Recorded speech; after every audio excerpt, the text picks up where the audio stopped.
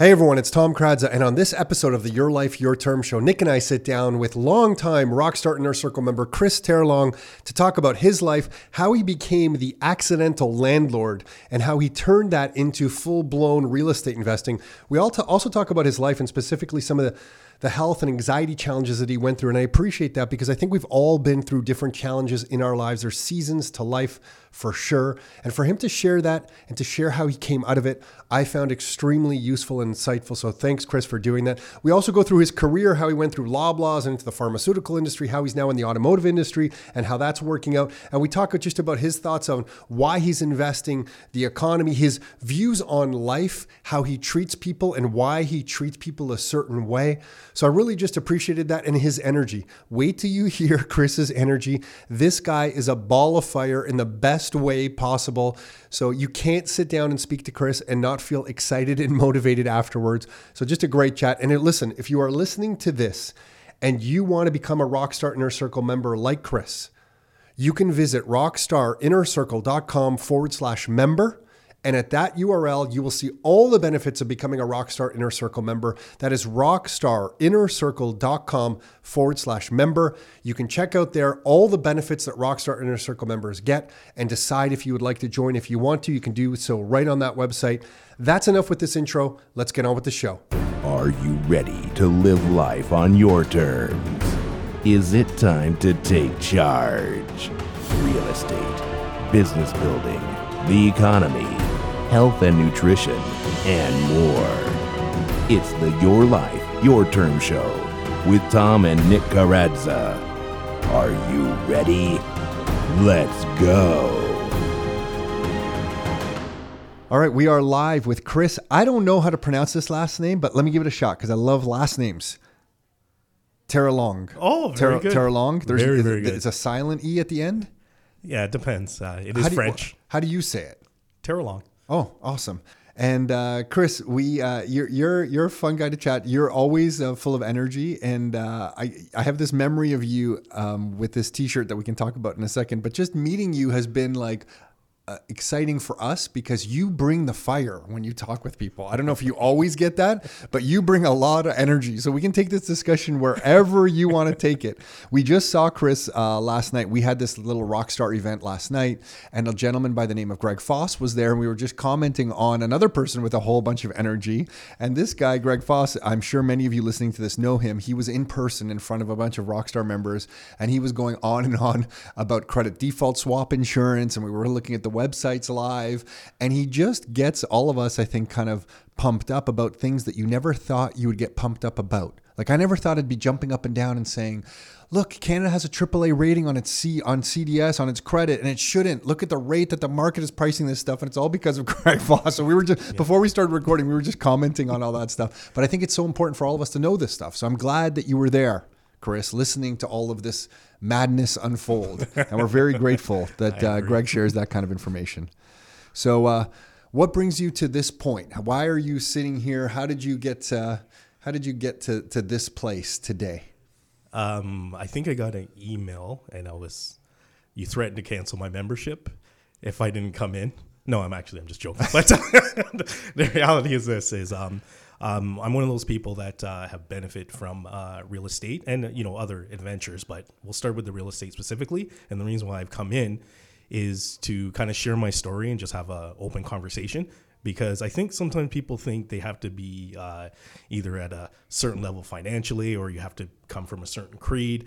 And the reality is anyone can do this. But the key thing about not only doing it is once you decide to make adjustments in your life, what will happen is opportunities will actually open itself. So, whether it's me telling my story or some of the people in the past who have been here and told their story, that's what motivates me. So if I have to come full circle and do the same thing, and I have to share my story, because even if it just changes one person's perspective or it's enough to say, hey, if that guy can do it, then I have no problem being able to do it myself. Yeah, awesome. Especially with all of us right here in the greater Toronto area and Golden Horseshoe. Like I know before I got into this stuff, if I had heard somebody right in our own backyard doing this, it would have given me confidence. So walk us through it. Why did you get into real estate? How did you get started in this whole real estate adventure? I'm going to say, honestly, just became an accidental landlord. This would have been the early 2000s. So 2008, we wanted to upgrade into a bigger home. So we're in a townhouse at the time. So it was actually quite funny because when, I looked at a couple houses with the wife, and then the one we selected, I was working 2 jobs at the time, so I barely had enough time to even get out there. So, we found a house, everything was good. And then I got the call from the inspector that the roots of the tree were pushing against the house. So they said within 5 years, that'll be coming in. So it's one of those, I can't take any more time off. We have our goals of things that we're trying to accomplish.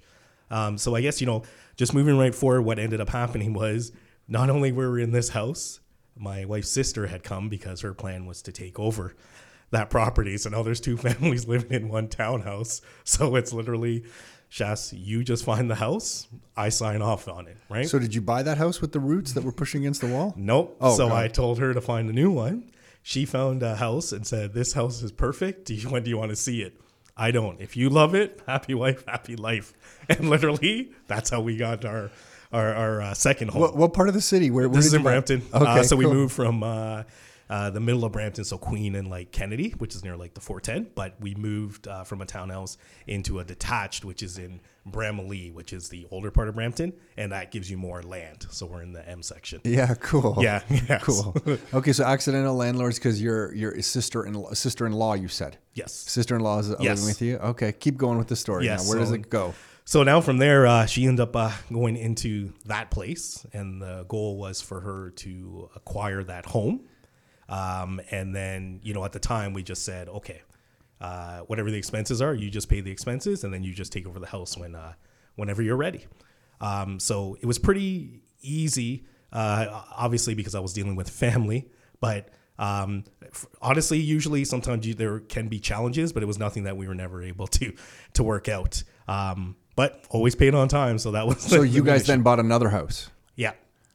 and then you rented out that house that you were in, or did she stay in the townhouse? She stayed in the townhouse. So you stayed in the townhouse, Yeah. got it, and that's how you became "quote unquote" the accidental landlord. Yes. So at first, as I should have mentioned earlier, when I wanted to sell the house, someone says, sell your house and then go find another property or live with your parents or something, then find your dream home. My agent, who was actually my friend, he actually just said, you know what? He goes, I'm telling you guys right now, if one of you can carry the mortgage, don't sell this property. And I was like, fear always makes you want to change your mind. And I just said, I'm not going to let fear stop me. So, I kept the house under my name, and then my wife put our matrimonial home now in her cool. name. And it was probably the best thing. What that year ever was happened that to me. approximately? This would have been 2008 is when we bought our so- second property. Wow. And do you still have both of those today? Yep. So that's been hugely beneficial to you.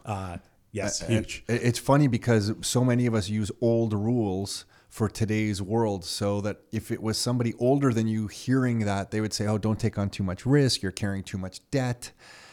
And then most people do not understand that in an inflationary environment, you want debt. Like, it's such backwards thinking. Like, debt, we've always been trained, debt is bad.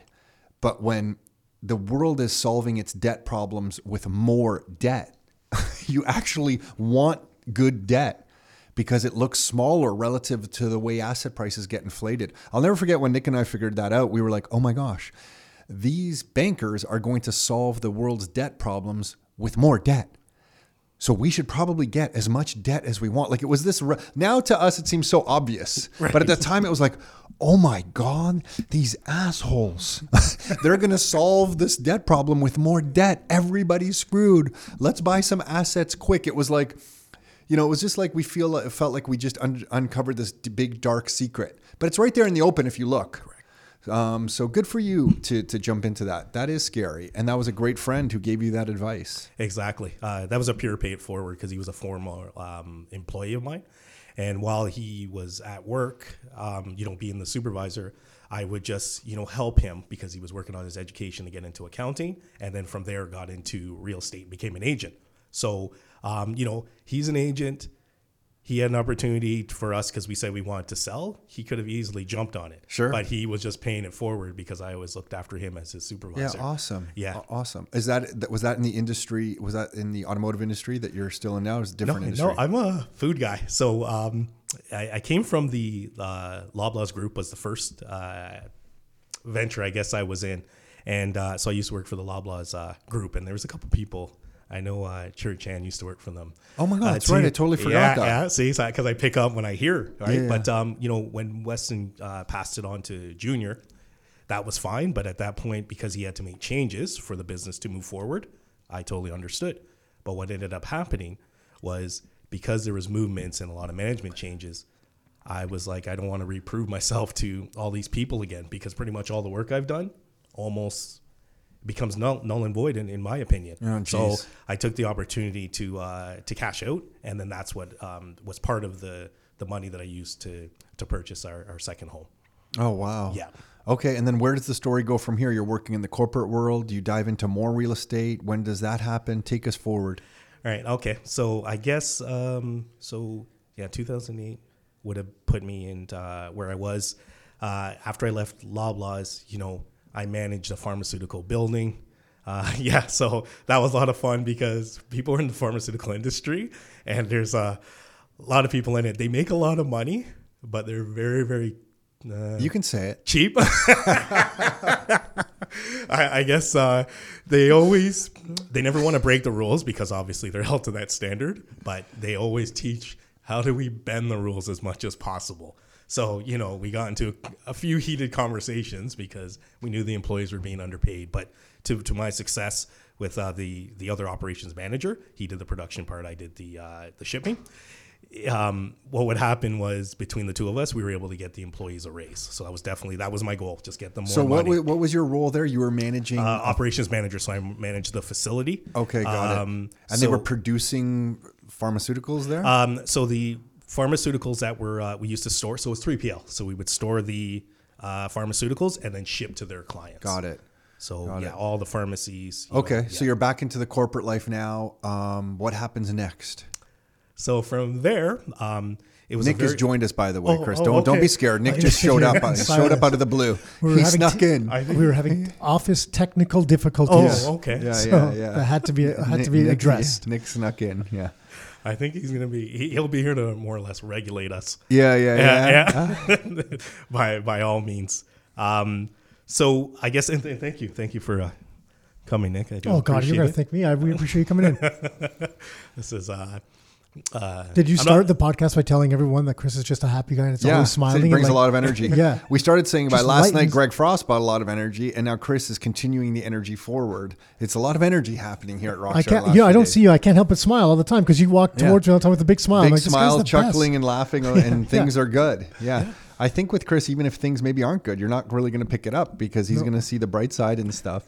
But yeah, so keep walking us forward. You're at the pharma place, and then what happens? So just to hit a point, it was probably one of two times where I hit a point where I was like, I'm just not happy. I'm working so much. I was a very strong supervisor, so I know how to, just get shit done, if you will. And, once it became they promoted me, but with the promotion, you have to find a replacement. Unfortunately, I was doing the work of 2 or 3 people. So there was not 1 or even 2 people that could replace how I was just getting it done. So at that point, I would come home, shovel food into my mouth, and I'd have to go back in there to try to help them get the work completed. Shit. And literally, Michaela, who's my eldest, she was like probably 2008, she would have been 5. And sit down, you're eating. And, I was just about to take a bite, phone rings. We need you. Like, things are falling apart. And she looked at me and said, Daddy, please don't go. And that was the only time, the one and only time where I'm like, I'm sorry, I have to go. It never happened after that because I said I need to make a change immediately. Wow. Yeah, because I knew I had to leave, but I had to break her heart. And I said, this will never happen again. So, I said at this point now I have to find a way to find something new to do. And what year are we now? What year is that this about? This would have been 2009. Okay. Yeah. And then you're living in Brampton, and where's the office that you're driving to, or the facility you're driving to? I was fortunate where I've always had this role where I always work close to home, so it was actually in Brampton. Oh, awesome. Okay, yes. At least you had that. Okay. Yeah. Okay. So, so from there, I said, I have to find something else to do. And, my wife, she's in the automotive industry too, specifically tires. Her boss and I had a relationship. So we started, just talking in general. And he's like, why don't you just come over here and do sales? And I go, yeah, sales is pretty interesting, but, it's tires, right? And so he literally was just like, they're black and round. I don't know what else there is to tell you, right? And he goes, I'm just telling you right now, you know more about tires than a lot of people even in the industry, right? And the reality is, as you're in the industry, it's pretty straightforward, right? There's a lot of different tech and such, but they're pretty much black and round, and they just do different things. So from there, once I decided, I spoke to him, and I thought it was a joke. So he's like, no, literally, why are you not coming? You need to make a change. This is where you need to be. Someone else entered your life that gave you some guidance. Yeah, this happened a few times.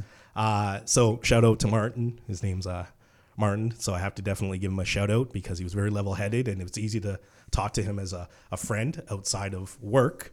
But it was sales, so was there a base salary change, like drop, and then the difference was made up in commission or something like that from what you were used to? Yeah, it was definitely a commission base, but they did make an exception because I said if I come over, there's a certain amount I need to have, so they allowed my base salary. Got it. Less on commercial. Oh, so they were really valuing you to come over. Yeah, then. so he just said, I just need someone who takes care of people. He goes, if you take care of people, then you will be successful. And that, to this day, that's why I followed that mantra, right? Doing the right thing just because it's the right thing to do. Okay, so you get now you're in the automotive. So you went from Loblaws, and what was your role? What were you doing? So, was that a finance role? No, what was that role? Oh, it's pretty interesting. So I started in retail. Okay, so working at store level, and Mavis and Eglinton used to be the Loblaws. I opened that store, but now it's a No Frills. And then I went into distribution because I wanted to know which path do I want to stay in retail or do I want to stay in operations and distribution. Oh, got it. So I worked both. Okay, and then from there you went into this pharmaceutical role with this pharma company, and then you make it into automotive. Okay, so you're covering all the bases. So now you're in automotive, and now take us forward. What happens next? So long story short, the business, an American company came, and they said they were buying the biggest distribution, which happened to be our company. Oh, shit. So what they decided to do was to buy us to enter Canada. And then now they have true coast-to-coast coverage. And then all the other smaller outfits started getting a little bit nervous because now Americans are coming, so they just made them a little bit nervous. So the two biggest in Canada, it was us, and then another company merged as one. And then they started buying some of the smaller wholesale businesses. Oh, got it. So the American company didn't come in to buy you guys. They bought somebody else, and this is how you guys were protecting yourselves. No. They bought us as the biggest. We were the biggest in Canada. Got it. I so apologize. Once they bought us, everyone else knew it's either join or or be run out of business. Oh, so then this American company bought you guys and started gobbling up others as well. Yeah, they bought the two biggest, so us, and then they bought the one that's similar business. Yeah. And so now we have strong connections with the most tires and the most sales, and then we merged with a corporately structured business because they were very strong on the car dealership channel. Got it. Yeah, so from there, they just bought some smaller businesses to access certain parts of the market. It's funny what big money does, right? You see a market like Canada. For them, I don't know the size of the company, but they're like, okay, we want to enter Canada. Canada's not that big. Well, it's not that big of a market. If you're big in the U.S., and I don't know how big they were, but if you're not big in the U.S., you look at Canada. It's like a big state out of the 50 states, like a big state. So they're like, well, just add Canada to the mix. How do we get in? We'll just buy one of the big competitors. Smaller shops in Canada get nervous. Yeah, it's like the classic story that just keeps happening over and over. And it is funny because a lot of them don't realize that we're actually a country or part of North America because in their meetings, they'll always say, in North America and Canada, they constantly say that. And sometimes people correct them, right? So it's just, but in Canada. Same thing used to happen when I was in software. I swear, same thing. We're like, hey, listen, you're going to need your passport when you come up here. Okay. And they're like, really? We need our passport? Back in the day, you could just cross with a driver's license on land borders. I think on flights too. You passed with your driver's license one when you didn't need to. They let you in. After 9/11, when they went to passports, I forgot one time, and Nick and I were close to a flight, and we got to the border, and I sweet talked my way over the border with a driver's license. I was like, please, we're gonna miss our flight. And we got through. I still don't know. Like, oh, Tom forgot something again. Yeah, I'm like, oh. And we were literally driving, I think, right up to the booth, and that's when it hit me. I'm like, oh my gosh, I don't have my passport. So anyway, okay, got it. So then now you're still, but you're still in automotive. Yep. I'm still in automotives. Okay, so walk us through that adventure. So being in sales, you would have territories, right? So generally, I would do like GTA. So I do GTA, and then I've been as north as far as like Huntsville, let's say, and then you would have to coverage. But because all these businesses are merging, someone who's been in the business a long time, and then either they're letting people go or bringing in new people, I have to constantly keep helping. So your cash or your book of customers would go from like 300, 1,100, and then come down to 800. It kept flexing. And then, if you have relationships with certain customers that nobody else knows, okay, now that's your customer, even if it's out of your territory. Oh, geez. So, which is fine because as a company guy, you always want to help because you're a team player, right? But then it starts to become overwhelming. So what ends up happening is in the business, and I just want to just make sure to share because maybe not a lot of people might not know, is I was in the business, and I think my wife was in the U.S.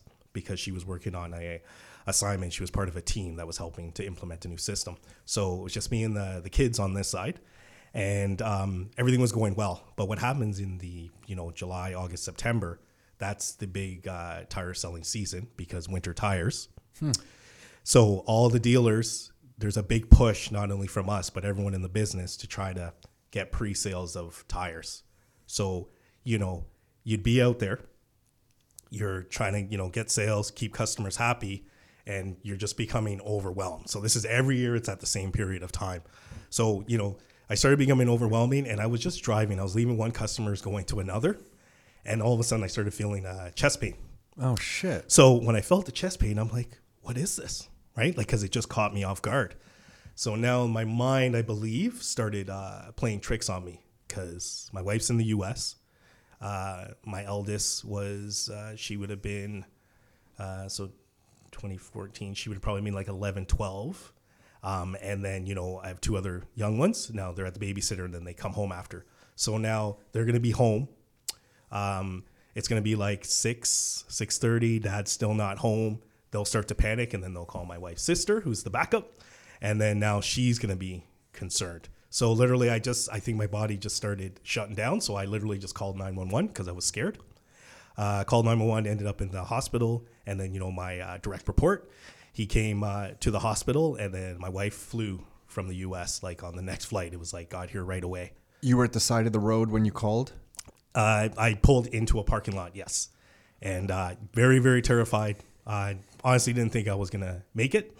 And then, what sensations were you feeling? Tightness or throbbing? What was it? Yeah, it was definitely throbbing. Never felt it before. And it literally, I thought I was having a heart attack. I think it's anxiety. Got it. I think it was, they called it. And from what I'm told, and even some of the research I did and talking with people, is everybody has it. It's just some people, it just express it in different ways. Yeah. And it was just probably broke out on me. So it finally hit that point where it was more than I could handle. And because of my outside life, that's when it just came colliding. And I said I needed to make a change. Yeah. So that change from there is I said, look, I don't want to quit. I'm still performing, but I have to find something else to do. So what ended up happening is I went from outside sales to a more inside and support role. And once I made that change, I was it became very, very happy doing that as well, because I still got to talk to customers, still got to work with the operations team, and still was providing for the company. But, I'm still thinking company. So, once I was inside, unfortunately, I had to drive to Burlington from Brampton every day, and it was very challenging, especially the traffic just becomes too much. So what I did at that point, I've obviously been coming to meetings and, when you're talking with people, I said, what am I doing? I have options. Mm-hmm. So what meetings? Sorry. Coming to, whether it's the VIP meetings. Oh, to some of the Rockstar stuff. Yeah. Oh, so you around about that time, that's when you became a Rockstar member? I would have been. You would think we would do this research and know this stuff I know, in advance? Right? Okay. But anyway, like it sounds like right around that time somewhere. Okay. Yeah. Okay. And then, so sorry, what were you picking up from these meetings that you were just hearing other people talk about their lives? The exact same reason why I'm here. I'm just hearing people talk about their lives, their story. And I'm like, I am no different than anybody who's been on this podcast. But the one thing that was different prior was I made the choice. I'm hearing that a lot. We heard it yesterday a lot. Mm-hmm, we did, right? And yeah. And it's all about choice. And once you just choose, you're always going to have options. A lot of us who decide not to make changes in our life, what will happen is when you make a choice, even if the choice isn't working out, we're all usually in a position where you'll be okay. It's not like we can't go back into the corporate world if you choose. We're all got to a succession point for some reason, and it's a lot of it is just because who you are. So if you leave, it's not like you can't re-enter. Yeah. Sometimes even into a better position than you were prior. Yeah, we always seem to make decisions thinking they're definitive. Like, I'm going to make this thing. I can't turn around. It's over. You know, I'm screwed if this new step doesn't work out. And you can always kind of just go back. I don't know why that's such a challenge for humans to accept. Some people maybe it's an ego thing too, though. It could be like you feel like you're a failure maybe if you don't succeed in your next step. Yeah, but some people's just personality types are not to make decisions quickly and move quickly from one thing to another.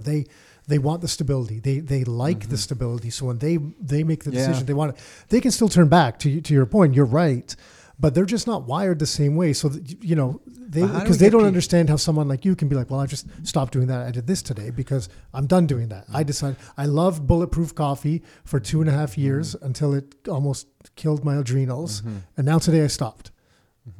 So just people are wired different ways. But you're right. To your point, there's always choice. I thought the thing is there isn't always choice in some places around the world. And I think we're fortunate that we have it, and we should take advantage of it a little bit more around here, right? I just feel that there's a lot of people who are like just even going back to last night, there's a lot of people who are like 80% there, but then it's difficult for them in an investment, whether it's deciding to buy a piece of property or to change a partnership, or to change a career.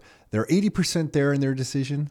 You can tell when they're speaking that they know what they want to do, but that last 20% doesn't seem to be able to be bridged until there's this big life moment. And it's like that last 20%, maybe it's because in Canada we have so many options that to bridge from the 80% to the 100%, it's sometimes you need life to smack you upside of the head. The way I personally did it was I extrapolated out my life going forward, and then said the pain of what I saw 20 years in front of me was just too great, So that was huge. So when you're going to these meetings and listening, so what happens next, Chris? What do you do next? So once I'm in the meetings and I'm in a position, it's like the holdup is actually me. I was the holdup for the next move, right? I know I'm very confident that no matter what, I'll be able to always provide for my family. And, just like when I talk to people and say, I don't care if I lose my job right now. If I need to, I'll go scrub toilets to put food on the table. Because I just have that attitude, that's, I think, has always made me successful because I always give my all.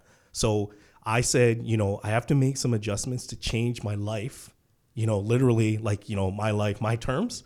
And, just hearing that, one day I just woke up and I was like, yeah, this is my life. It's my terms. So literally just did a check-in with the boss. I said, talk to the wife, and then just said, so, almost your terms. Yeah. Her terms, my life. But that being said, I just ran by her and just said, I'm thinking I want to do some more stuff with properties and such. And she said, that's fine. She goes, just make sure nothing happens to this house. So basically now I have to become creative, right? So I used my, I'm not going to say, my new connections, but at first as I tried to move forward, what ended up happening was I was told banks were saying no. Then you would call different brokers and they kept saying no.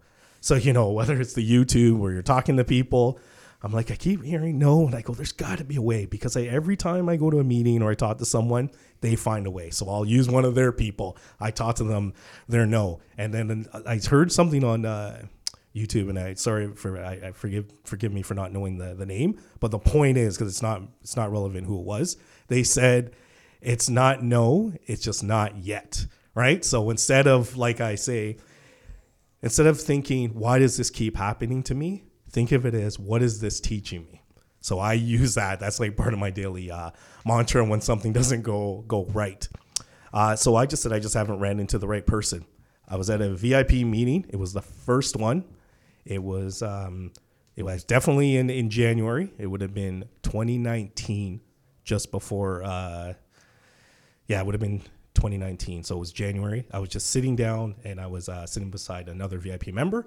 And then right behind me was his friend. So they kept talking back and forth. And then, you just look back and do the wave. So he said his story. I shared my story as a new member. And I said, oh, I see you do, sometimes you'll do meetings. I go, I'd love to come and just, engage with the people that you're working with, right? And he said, yeah, no problem. And that was the person that helped me get into my next deal.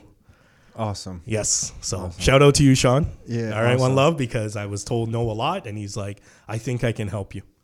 Cool. And So that was, and then what did you do? That was buying a new rental What was that? That's when we got that would have been in Welland.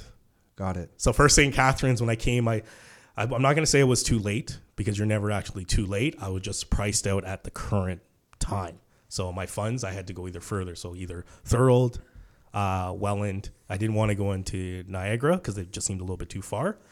So I ended up in Welland, and was that a straight rental property? I was going to do. I wanted to do a burr. I was going to turn it into a duplex. Got it. But the one advantage that I have, because I'm almost 6'4", is when I walk in, as soon as I go into a basement, I can tell. Right, if it's close to my height requirements. Yeah, so that's, I don't need no tape measure or anything.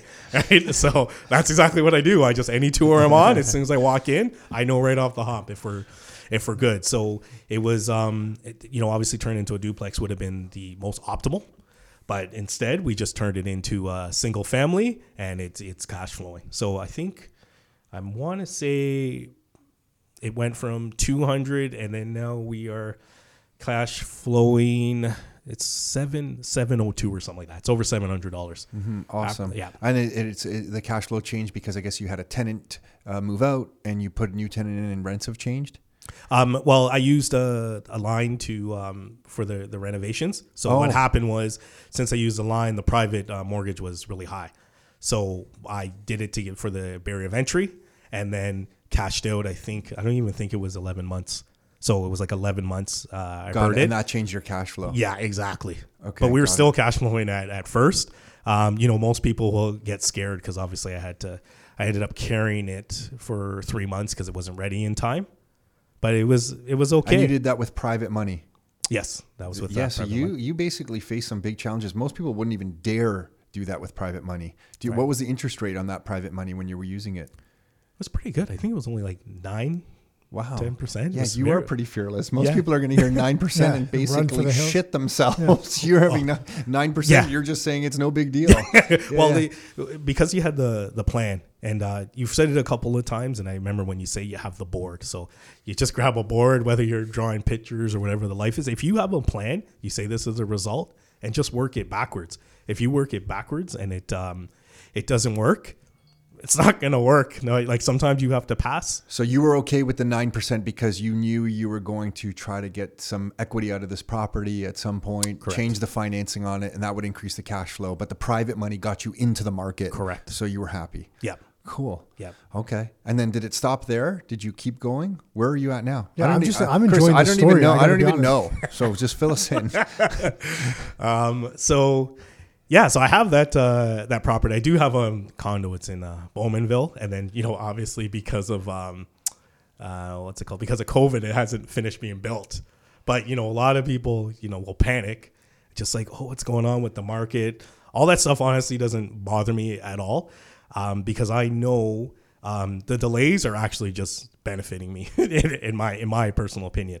But the one thing I can say, it was funny because I knew this was so I don't know if like what the force is or whatever, God sent or whatever you want to call it. The reality is this: I went and I remember I signed. It was like it was supposed to be 3:20.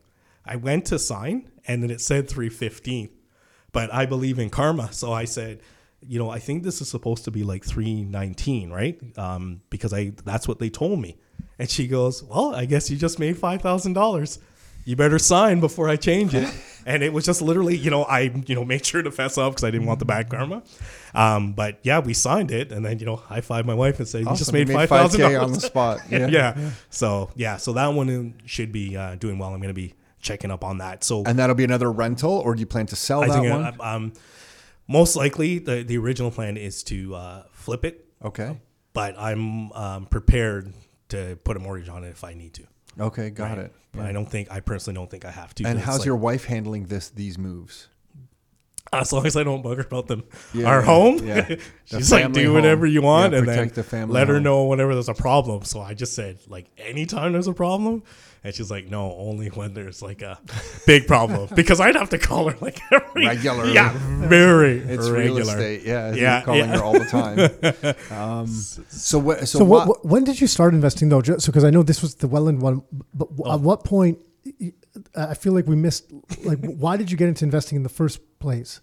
Because I know you were going through the transition. You had the anxiety. You had the internal job. You were coming to meetings, realizing that you could, it could be your life on your terms. And then you were talking about this property in Welland, but it sounds like you already had another property in St. Catharines first. Is that what happened, or no?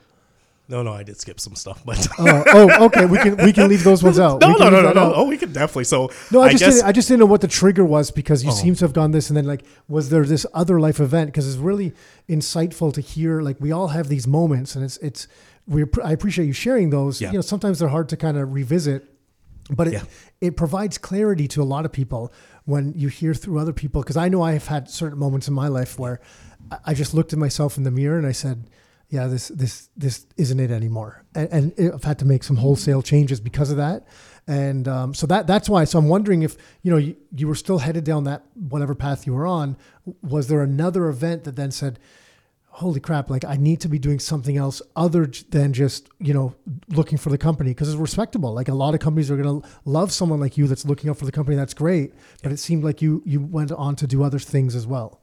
Right. So once I'd gone from outside sales to inside, I became a little bit of a leader in that area. So, you're coaching, you're always helping, just a cheerleader, right? And just bringing that smile. Because I know, I know I'm making people's day. Sometimes they come in there and they're just upset, and then it's time to go talk to that person just to lift them up. But I knew for me, I was like, this is not the end game. It was just a stepping stone, meaning that I knew adjustment had to be made, but I just didn't know specifically when and how. So, my wife was doing well. She's now like VP at her company. She's like killing it. And, my children, once they started getting older, I say, okay, now is the time to make a move, because if I can make a move, then I'll be okay. And then just as I started thinking about this, I'm just telling you, this random phone call just came to me, and I'm like, what is it that you want? They were just like, can you come work for our company? And I was just like, I don't know why you're calling me, because my resume is not out there. But even though I was like thinking about it, I think there was a part of me that was just so loyal to the company. I was like, I can't do this. So they just said, they kept calling me, and I said, you can call me next year. If you call me next year and you still need someone, we'll have a conversation. Literally January, I think it was like the first Monday, they called and said, we still want to talk to you. So I, as I spoke to my wife, because she's one of my mentors, she said, it's not going to hurt to talk to someone. You don't have to do anything, but you should at least listen to what they have to say. And when I went and I met with my now current boss, I was just blown away by what they wanted me to do. So, I got all excited. Okay, let me just sleep on it. And then when I woke up, I was like, I think this is what I need to do. And now what ended up happening is I left from distribution, and now I work for a tire manufacturer, right? So this manufacturer now, they're the ones who invented the winter tire. But the reason why I love it is they just said, you have one customer.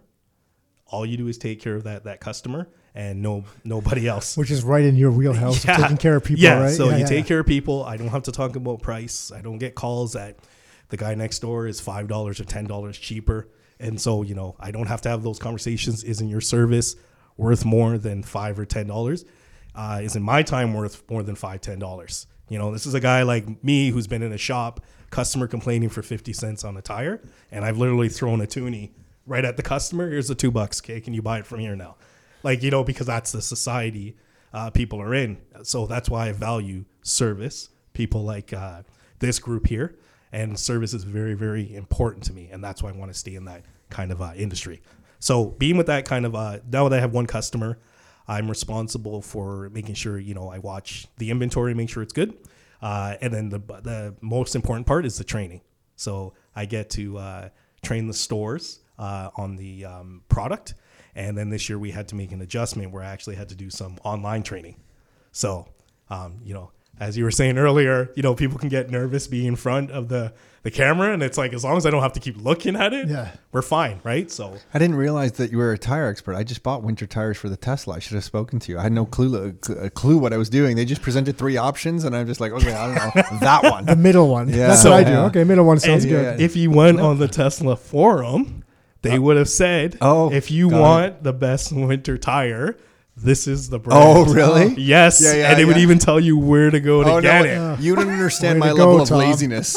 My level of laziness. I have this one company. Actually, they've been on the podcast. It's Mobile Tire. Yes, I know. And they've been great to me. Yeah. So I just said, whatever you guys suggest, because I needed new rims too, because I had to change the size. Anyway, but why did that person call you on the first Monday of January 4th? Why did they know your name? Oh, because I kept turning them down. I didn't even want... But why did they call you the first time? How did they get a hold of you? That's a great question, because when I asked why, I was like, so how did you guys get my name? Because I didn't apply for this. And they just said, we were talking to a customer, and the customer said, we know a guy that would be amazing for your company. So as a customer, why did that customer say that? I don't know which customer it is. Mm-hmm. A customer referred and basically just said, if you're looking for a guy, this is the guy you want because he takes care of customers. I don't know who it was. Yeah, what you're talking about is so funny because you treated somebody well. You treated them right. You brought a lot of energy and a lot of fun and laughter. And they felt that energy. They felt that you didn't screw them. And unbeknownst to you, behind your back, they were serving you because the way you served them. Yep. And I think so many people hit shortfalls in life because they're always trying to win the deal. They're always trying to win that 50 cents. They're always trying to get a better price from somebody. They're always trying to shop people around. They're always looking how they're getting screwed. What you do, you serve people, and it came back to serve you in a way that you could have never expected. And I think people think I'm bullshitting when I say that's the most important way I believe you should live life. Give more value than you take in, and then you'll have more value coming back to you than you ever know what to possibly do with. And I don't know why that's a difficult message for people to hear, but I find the majority of people, maybe not people listening to this particular podcast, because you're probably attracted to that kind of messaging, but most people in life don't get it. You do that naturally. Yep. Kudos to you, man. Ties back. I fully agree 100% what you're saying, but it goes back to choice, right? I told you, Martin, who I mentioned earlier, and I love this guy, but he just, and he used to push and pound it into us that you just do the right thing because it's the right thing to do. You guys have also said it too. In previous podcasts you mentioned where sometimes something's gone wrong with a deal and now the customer, so one of the members, thinks you guys are not real. You guys are just shooting a message, and it's, no, something's got to be wrong. And then when you guys get involved, it's, you get the job done, but you just want to make sure yourself that you guys are doing the right thing. And I know it's very sincere when you guys do it. And that resonates deep with people like myself. And it's not just me. It's a lot of people. Like, I listen to your guys' podcast and I, not only am I laughing and enjoying myself, I'm like, these are just normal people. It doesn't matter. I'm normal. Nick's not. Like, there's one of us here that's normal, Chris. Okay, two of the three people. Because me and you are very similar, so I know it's more him for sure. I like that. Yeah, I think so too. Nick's the normal Chris, one. You just keep getting smarter and smarter in my books. Yeah. I'm not here to play side. I love you guys both. And I was waiting till later, but I brought this because this has sentimental value to me. And well, two reasons. Number one is just to let everyone know that I'm actually the only one who has a signed shirt, so it's very important to know. I can't believe we did that. That's super cool. I just asked you guys, and you were like, "Okay, all right." The monetary value of that, we just went from $8 Canadian to a solid $6. maybe $8.50. I was I going to give thought us it might 50 be cents. $6 because now it's marked We up. lost $2. Yeah, that T-shirt went down in value. Did it? $2. Okay. But the sentimental value is sentimental. That's priceless, Nick. That's priceless. It is. But it just remind me of two guys from whether your beginnings, because even before I joined, I would follow and get the different newsletters and such. But what was key specifically is it didn't matter how much bigger this got. It got bigger. The community is getting bigger. You guys are always available. You're always approachable. You always have time, whether it's someone who's part of the inner circle or VIP or just someone who has questions. Because when I first met you, you guys were literally like, any other questions, you guys we'll be out in the lobby. You guys will talk as long as it needs to be, right? And that's very key to me. Sometimes people grow, businesses grow, and it's not deliberate, but the business comes so big, they're not available. So you guys are just unreachable, right? Outside when you're on your trip, but but I mean, like, you guys are. I always have that feeling, and I know it's very true, that if I ever needed to talk to one of you, I don't think I'd have any issues being able to. Sure. Have a sit down with you. Yeah, thanks. That's a nice thing to say. So thank you. It's important. Mm-hmm. It's important. We used to know every single person's name here that is part of the membership as well. We've lost that a little bit, but the community is cool. Like to see you last night in that group. It's cool to see all of us, because then you interacting with someone else, the impact that you're having. Nick and I don't even have to be around. Yep. And the community is helping each other out, so that's brilliant. Like, I didn't even know how you got the private money. That just happened. Right. So that's super cool to hear. It definitely is. I purposely always try to sit with someone I never met before, just not only to hear their story, or sometimes they just might have questions or want to hear about me, but I deliberately sit with different people. Just how can I impact them? Whether I'm entertaining them or just having a few laughs. Yesterday I was sitting with Susan, and she has walking sticks. So she was just in the line, but I was already out there, and I was just like, "Do you want me to just grab your food for you?" She didn't ask me. She was just like, "Oh, that would be a miracle." So I helped her. We brought her food. Went and got her a drink, and then even got her some desserts. But you just do it just because it's the right thing to do. I could have just stayed in line and then just went ahead and just watch her struggle. But why would you, right? So but you're a proof and an example of that type of attitude. Kind of what goes around comes around, because you've seen it multiple times in your life where what Tom was saying.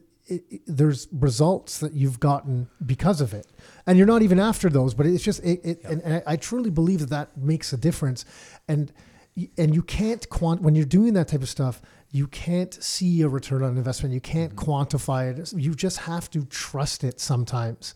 So if you're always looking for a return on everything you do, it just doesn't work out the same way, right? 100%.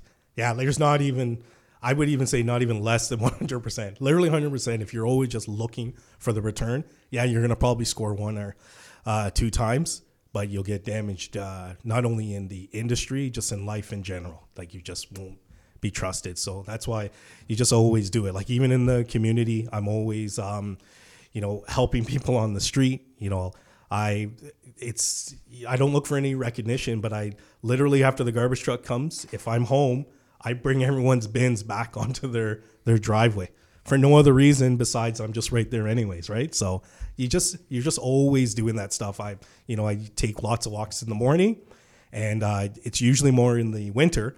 I'll put a lot of stuff in my pocket. So I purposely wear like bigger clothes. So when I see garbage, I pick it up and I just put it in my garbage in my pocket. Yeah, who is this guy? You are the nicest person. These are just things that can you be my neighbor? I know. I just share for no other reason that nobody's heard this prior to right now this conversation. But I'm just saying, everyone just do a little bit. That's the only reason why I'm sharing what I do, because I don't tell people. I just do it. You right? just reminded me of something I did when we were in Croatia on this beach that we go to. Yeah. And I remember thinking, there's like a little bit of garbage. It's a nice beach, but there was a little bit of garbage on the beach. And one year I got my nieces and my kids. Nick, I think your daughters were too young to do this. And we took a bunch of garbage bags. I think we might have left. We left. Oh, you guys and did we it were after did it. left. And we crawled the beach early in the morning. I made them all get up bright and early when no one's on the beach. And we just picked up all the garbage on the beach. And I remember being under a table on my hands and knees, picking up butts, like cigarette butts. And the owner, Nick, that's Mario. You know Mario? Mario, and we kind of knew him, but he didn't know that well. He's at the front of his cafe. I'm under his tables. These tables used to be on the rocks because he didn't even have the patio built. They were on the rock beach. And they were on the rocks. And I'm under his tables picking up garbage, putting them into garbage bags. And I remember he was just looking at me. And he didn't say anything. He just kind of looked at me. And I think it was almost like he had just seen like a wild animal or something. And just like, oh, that's kind of interesting. Like what's happening there? And I'll never forget lugging the garbage bags up. You know how steep the driveway is to get back up to the garbage area, and walking up, and I don't know, it just makes you feel good. It gives like me this weird sense of satisfaction. Like, we just did something that's kind of good. Like, I don't care, this is just the right thing to contributing. do. I think anytime you contribute, you feel good. Like it's like there's almost like a sense of self-worth. You're like, hey, like I'm contributing. I'm making a difference here. It gives you a better feeling about yourself. It's almost sometimes when I do those things selfish because I know I'm going to feel better. You got to wonder if it is selfish sometimes. No. Sometimes I wonder. Like, people are like, oh, thanks so much. I'm like, in some ways this is kind of helps me sometimes too. It's like I'm almost sometimes selfish. I wonder if like you're manipulating the system of the world because I'm like, I know if I just give more value is going to come back to me. Am I being manipulative? You know what I mean? Because I'm like, I know this is the way the system works. And sometimes I'm overthinking it. I'm like, wait a second, does this mean I'm working the system here? Right. But the thing with that is because I think there's a lot of people that do that, and maybe they don't end up seeing the value. They don't feel like they see the value too, and I think you can't just give. And you have to be willing to receive as well. Or like your wife gave you that advice at one point. She said, it doesn't hurt to have the conversation, right? Because if you didn't have that conversation or you weren't open to receiving the value, then you wouldn't have received it and you wouldn't have got the kind of like the first full circle wouldn't have worked there. So there's that. And there's a lot of people that, they're not able to receive very well because they're so giving. So many people. Yeah, they're so giving that they just won't open their arms when it's time for them to receive. It's got to go both ways. That's why it's nice, I think, for a lot of people to own like rental property because you have a system in your life that's going to receive for you.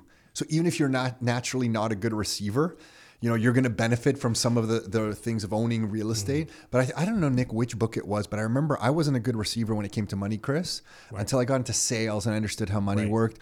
And then I just kind of got very comfortable with it, where if somebody was going to give me money for any reason, I was just like, I would put my hand out and say, put it right there. That's fine.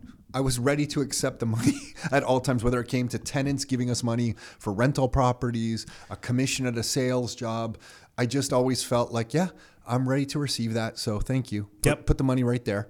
Right. It never became a bother for me. But I meet so many people who are still kind of hesitant to that. Even when we work with investors who are going to get like rent money and they're like, oh no, like don't give me the money until like you're totally ready. I'm like, well, if you've decided they're going to be a great tenant and you're ready to accept them, if they give you, if the world or universe is putting money in your hands, you take the money. Yeah. Right. You can always give it back. Yeah, you can always give it back. You're not taking it for wrong reason. Right. But what you're saying, Chris, is this Zig Ziglar quote. I don't know if anyone knows Zig Ziglar anymore. That's how like old we are. But he's like a big sales trainer. Oh yeah. I know you probably know. But someone listening to this is we were mentioning something to someone the other day on the podcast, and they were like 20, and they had never heard of a TV show that was like 20 years old or something. But anyway, the quote goes, "You can have everything in life you want if you will just help other people get what they want." Yeah. And I just always that just sums it all up so beautifully, right? Yeah. It's that's definitely a huge one, and just like how you brought that up is very important for I'm from operations, and then I went into sales, and that's what learned that you can actually help and do more not only for yourself, your family, and the world for being in sales. So if you're not in sales, at least watch a video or read about sales, because there's a lot of life lessons and things that help you to learn how to help people. Because the first is, you can donate your time. The second component is, there's obviously monetary, but in sales, you can find ways to make money, and then you're able to help more people. I chose to make a change in where I work, and it's actually given me more free time, I got to go to Finland, to Helsinki, the nation's capital. I got to wear my Your Life, Your Terms T-shirt. And not only that, but, I get to go wherever I want. We went to Ireland in 2020 for like almost a month, from like May 2nd to like May 25th. And, real estate obviously helped me with that. But the point is, I'm just making a change in my life because I'm in a position now where I'm in control. But the key thing is, just like we keep hearing that word choice, people just really need to think about it. You do actually have the choice. Mm-hmm. What's that bracelet say that you're wearing? Oh, my bracelet. Oh, yeah. I actually forgot about it. Very important. Oh, there's two. There's two. What do they say? There's a few that I have, but these ones are very important. So first we'll start with create it. So don't wait for the opportunity. Create it. Very, very important. And the second one is action is the foundation key to all success. Because a lot of people are set up. They do all the steps and everything's ready to go, but they just won't take the action. And I'm glad you asked, because there's people, not only in your lives, but in mine, where since I've been on this road and this path, I'm like, come aboard. You're trying to help them. And they're just, all the excuses, the market, I'm just waiting for the market to go down, or, I don't have enough. And I just said, you just keep making these choices that are actually hurting you. Mm-hmm. And this is why I wear it. And I will just constantly look to make sure that I know that I'm in control at all times. There's never a moment where I'm not in control of what I'm going to do. It's funny, the last few guests we've had on, like Jatinder Gill was on here talking about properties, and we asked him what he was scared of next, because he acquired like a crap load of properties in a short period of time. And he's like, nothing. I'm like, well, you're not scared of anything? He's like, no, because I know whatever comes my way, I'm going to handle it. And then Dan Yarnovic, who's now part of the Rockstar team, was here with Mike. And we said, what are you scared of? And he's like, well, not really anything. And now, Chris, you're sitting here just talking about action. And it doesn't feel like you're scared of anything. Everything's a lesson in your life, no matter what it looks like to other people. And it's interesting. Once you make that mind shift, you just realize that like everything's an opportunity. Like everything's an opportunity. Everything. I feel, and it's not just this, right? So I'm going to bring it back to real estate for a second. Yep. But it's not just this, but I've always felt that in my life, becoming a real estate investor has made me a better person in other aspects of my life, because it made me far more resourceful than I would have been without it. Because all the problems forced you to be resourceful. Yeah, because of the problems that I had to encounter, I used to think they were big problems. Yeah. And now I look at those exact same things that I had to deal with, and I'm like, no big deal. The shit hitting your arm was a pretty big problem. You don't remember it the way I remember that story because you've blocked it out. But you had shit against your arm. For anyone listening to this, it was a sewer backup, shit flowing to a new furnace. Nick wanted to save the new furnace. You dove with your arm and stopped the shit flow. And the plumber looked at me and he said, I've been in this business a long time and I've never seen that before. You know what? I think we might actually have to this story might have to be updated now that we know what we know about that drain, that there was actually nothing connected to it. It might just be leftover shit from the ground. No. That drain went to that toilet. Oh, it didn't go somehow. It didn't go down. All right. So I don't want to be a witness to this. Now I'm a witness. Now you just made me a witness. So now people are going to be asking me. But Chris, I also wanted to say, with what you were saying when you were talking about your braces and stuff, I was just looking at you. I'm like, man, sharing what you share can really have a big impact on a lot of people.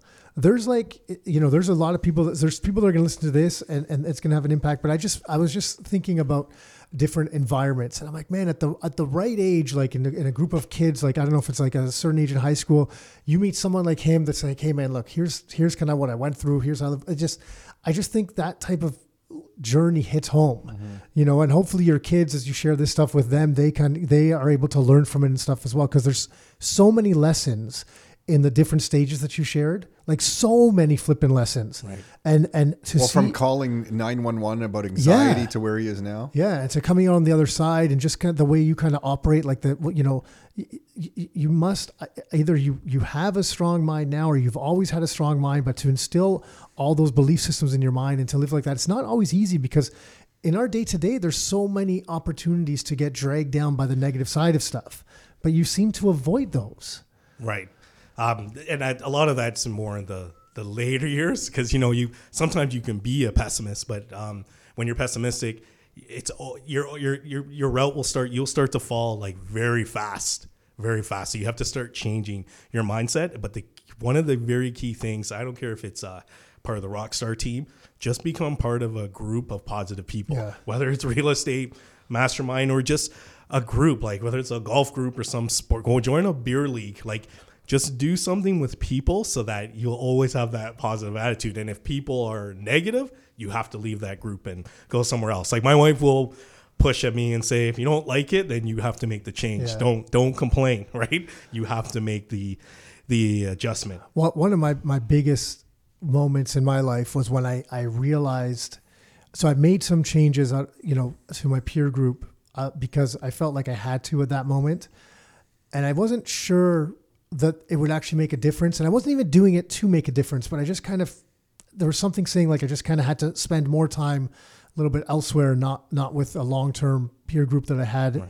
And, looking back, it didn't take long to look back until I just realized that there's a lot of little aspects of my life. It wasn't like these grand changes, but there's a lot of little things that started turning around. And I was like, oh, that's not happening to me anymore. I don't feel like this anymore. And so to your point, it's really valuable. And sometimes it's hard to see when you're in the middle of it, Right. So I think it's also really cool the way you called your wife. You said your wife's like one of your mentors. Oh, yeah. And I think that's really, really cool. And that shows a lot of respect to Jeff for. That's really cool. I don't know if I've ever said that about my wife, so I'm not going to hope she doesn't hear that. I thought when you were first talking, you were going to say, I finally realized that my wife was in charge. I thought that's what you were going to say. Now about changing your peer groups. I totally thought that he was about to say that. No, I still live in my fantasy land that I'm in charge. Okay, I willfully am blind to that fact. She is very patient. She's actually sitting right behind us right now. So she doesn't know that we're talking about it. Okay. So she comes into the office a few hours a week. Chris just looks back at me and he's got scared. I know. Like, oh my God. Oh yeah. She's peering in the window, wondering what the working back there. She's not staring at the back of his head or something. Oh, geez. So I guess I should, I can summarize and just talk about my portfolio, because I guess, you know what I mean? I talk the talk, but do I walk the walk? But not for any other reason. Just, we have two in Brampton. So two, and one is like a duplex with an upper and lower. And then we have property in Welland. And then we have a condo in Bowmanville that I'd mentioned. And then we're looking at a place in Costa Rica, but we might not do it. There's second thoughts, because my wife's thinking, no, I want to see other parts of the world and not commit. But the reason why it even came up was, what do we want to do once we start slowing down? So it's, we want to just have a place somewhere warm. So at least we can go there for a few months whenever we want to get out. But, now it's getting pulled back a little bit. So, but, we'll see where it goes. But the point is, I am going to be looking at having a place somewhere else. It's very important, especially Canadian weathers can get very... so many people in the Rockstar group. I mean, Christian was at the meeting yesterday, and he has his residency in Panama. So many Rockstar members are starting to get properties around the world. We should just build a big network that we can kind of couch hop around the world. We're often a part of the trip I'm taking with the family, but it's a little bit of a scouting mission as well, looking at some properties where we're headed as well, so to see... just to see what options might be available. You never know. And the curiosity keeps going for you, because I know you're kind of into some Bitcoin stuff. You're doing some stock trading stuff. So it hasn't stopped for you. No. But I guess because of, I have to give the credit to the real estate. It gives you the flexibility to at least have the conversation or to even look into some of the stuff. So literally I'm not gonna lie, I'm just like, if they keep talking about this Bitcoin, I gotta look into it. So I literally got a Bitbuy wallet. Oh, did you? Oh yeah. This was like last year. I have to do some more research, because I'm not fully everybody educated. Listening, do your research. Yeah, you have to make sure you do your research. And this is just, I'm not suggesting anything. I'm just telling you my story. All right, does that protect me from Now any you sound, lawsuits? now you sound like Okay, you sound like me. okay. You I sound just like have to me, make yeah. sure, right? So this is not rock Yeah, star I'm news. the one going out on the limb saying This you is should just really me. check this Bitcoin Yeah, thing so out. check this out. None of the views expressed here Oh, okay. are representative of this podcast or anything else. This So- is not financial advice. Yes, exactly. It's not because Tom told me to on the record. Oh, shit. But what I did specifically was I just said, just get a small amount that's not going to hurt. So literally $500, Cool. put it in the bid buy, and then see what happens as I'm doing my research, right? Yeah, Because it's awesome. not just here, but I'm hearing other, areas, and when people are mentioning, it's important to at least take a look into it. So it's between that, and I was actually very happy yesterday when he mentioned the GBTC, the ETF. Because I do have it. Yeah, and cool. then I went and I checked live and I was like, yep, it's going up. So it's like, I'm still doing my research. You feel so smart when the price is going up. When the price is going down, you just feel like, oh my God, Now- what is this? yes, so it's now- why I love real estate so much, Yeah. because it's not liquid. Because many times you can look at a property and say, I hate that property. Right. I hate that property. Yeah. Why is this property making me do this? But then you can't sell it with a push of a button. So Yeah. you stick with it. And 10 years later, you're like, I'm so smart for keeping that property. But Right. you've wanted to sell it like 15 times over 10 years. You know what I mean? And it's funny how you say, because I had one property and it's like done really well, but you kept getting called because the tenants are fighting. And I'm getting calls all the time, like nonstop. And then but another time I'll give you the specifics. But the point is, I got to the point where I said, I had enough, I'm getting rid of it. And my wife's like, no, you're not. Oh, no. And she Tables was, have turned. but that's the same person who's like, oh, you're always gone, or you got to go there and deal with an issue. I don't know why you still have it. But as soon as I, hit my brink and I said, I'm done. She's like, Slow down here. slow down there, bucko. And right? Maybe it's time for a property manager at some point on one of these properties. Yes, It'll but- eat into some cash flow, but it might spare you a Yeah. little bit. So the Welland has property. Oh, Yeah, awesome. so I Good. think it's Orange. Orange List, probably. Yeah, so Orange List does that one for us, and it's because I didn't want to drive back and forth. But during the burr, I made sure to drive just smart. to be part of the process, right? And make sure, I've heard the horror stories where I don't know what happened. And I was like, what happened is you never went there, right? Right? So if you can't be there. Call a spade a Yeah. spade. Right? Yeah. If you can't be there or have eyes that you trust, like family to go there, then you can't do it. That's why the U.S., that's the only reason I never jumped on any opportunities in the U.S. is Sure, because I you need can't. the team. If you're not part of the team. So the team is very important, obviously. I want to give shout outs to both Kelly Hawks and Andy Tran. So just when we say sometimes, you and I spoke about this just before we started, sometimes people will say something to you and it just changes your life. So I'm sweating. I'm starting to lose sleep. It's the first time over a property because people are fighting and I don't know what to do. And I'm trying everything. I have to go to the tenant board. So now I'm sweating, right? Because I'm like, I don't want to mess around with the judicial system at all because I'm like a law-abiding citizen. So, I called up Kelly and then Kelly's just like, you got this. And I was like, what do you mean I got this? I'm so scared. So she literally just met with me at a Starbucks and, just literally just read my story and said, this is awful. But she goes, don't worry, they can't do anything to you. Just go there. You're just going to follow the rules. And she just kind of coached me through it. Awesome. And she did this on her own time. She's great. Didn't charge a dime. And this is why you got to give a shout out because, some people, will just charge you just for their time. But she knew what I was going through. She just helps people, right? Mr. Andy, I got a, what do they call it? From the city because it was a grandfathered in property. Oh, so you got some kind of notice? From Yeah, the I city? noticed telling they want to come and check, right? So I started, stressing about that. And he just said, you know what? Because I was kind of dodging them at first because I didn't know what to do. And literally I went to a meeting and I was just sitting and I just said, oh, shoot, I'm right beside Andy. And I literally just, hey, how you doing, Andy? I go, I have this situation in Brampton. And he just said, yeah, he goes, just be in communication. They're going to tell you exactly what they want. And just do it. He goes, it's that simple. And I go, yeah, but I'm nervous. They might come with all these outrageous. He goes, nothing's really outrageous. They'll just give you a list of things that need to be done. The reason they're even there is because obviously someone's complained.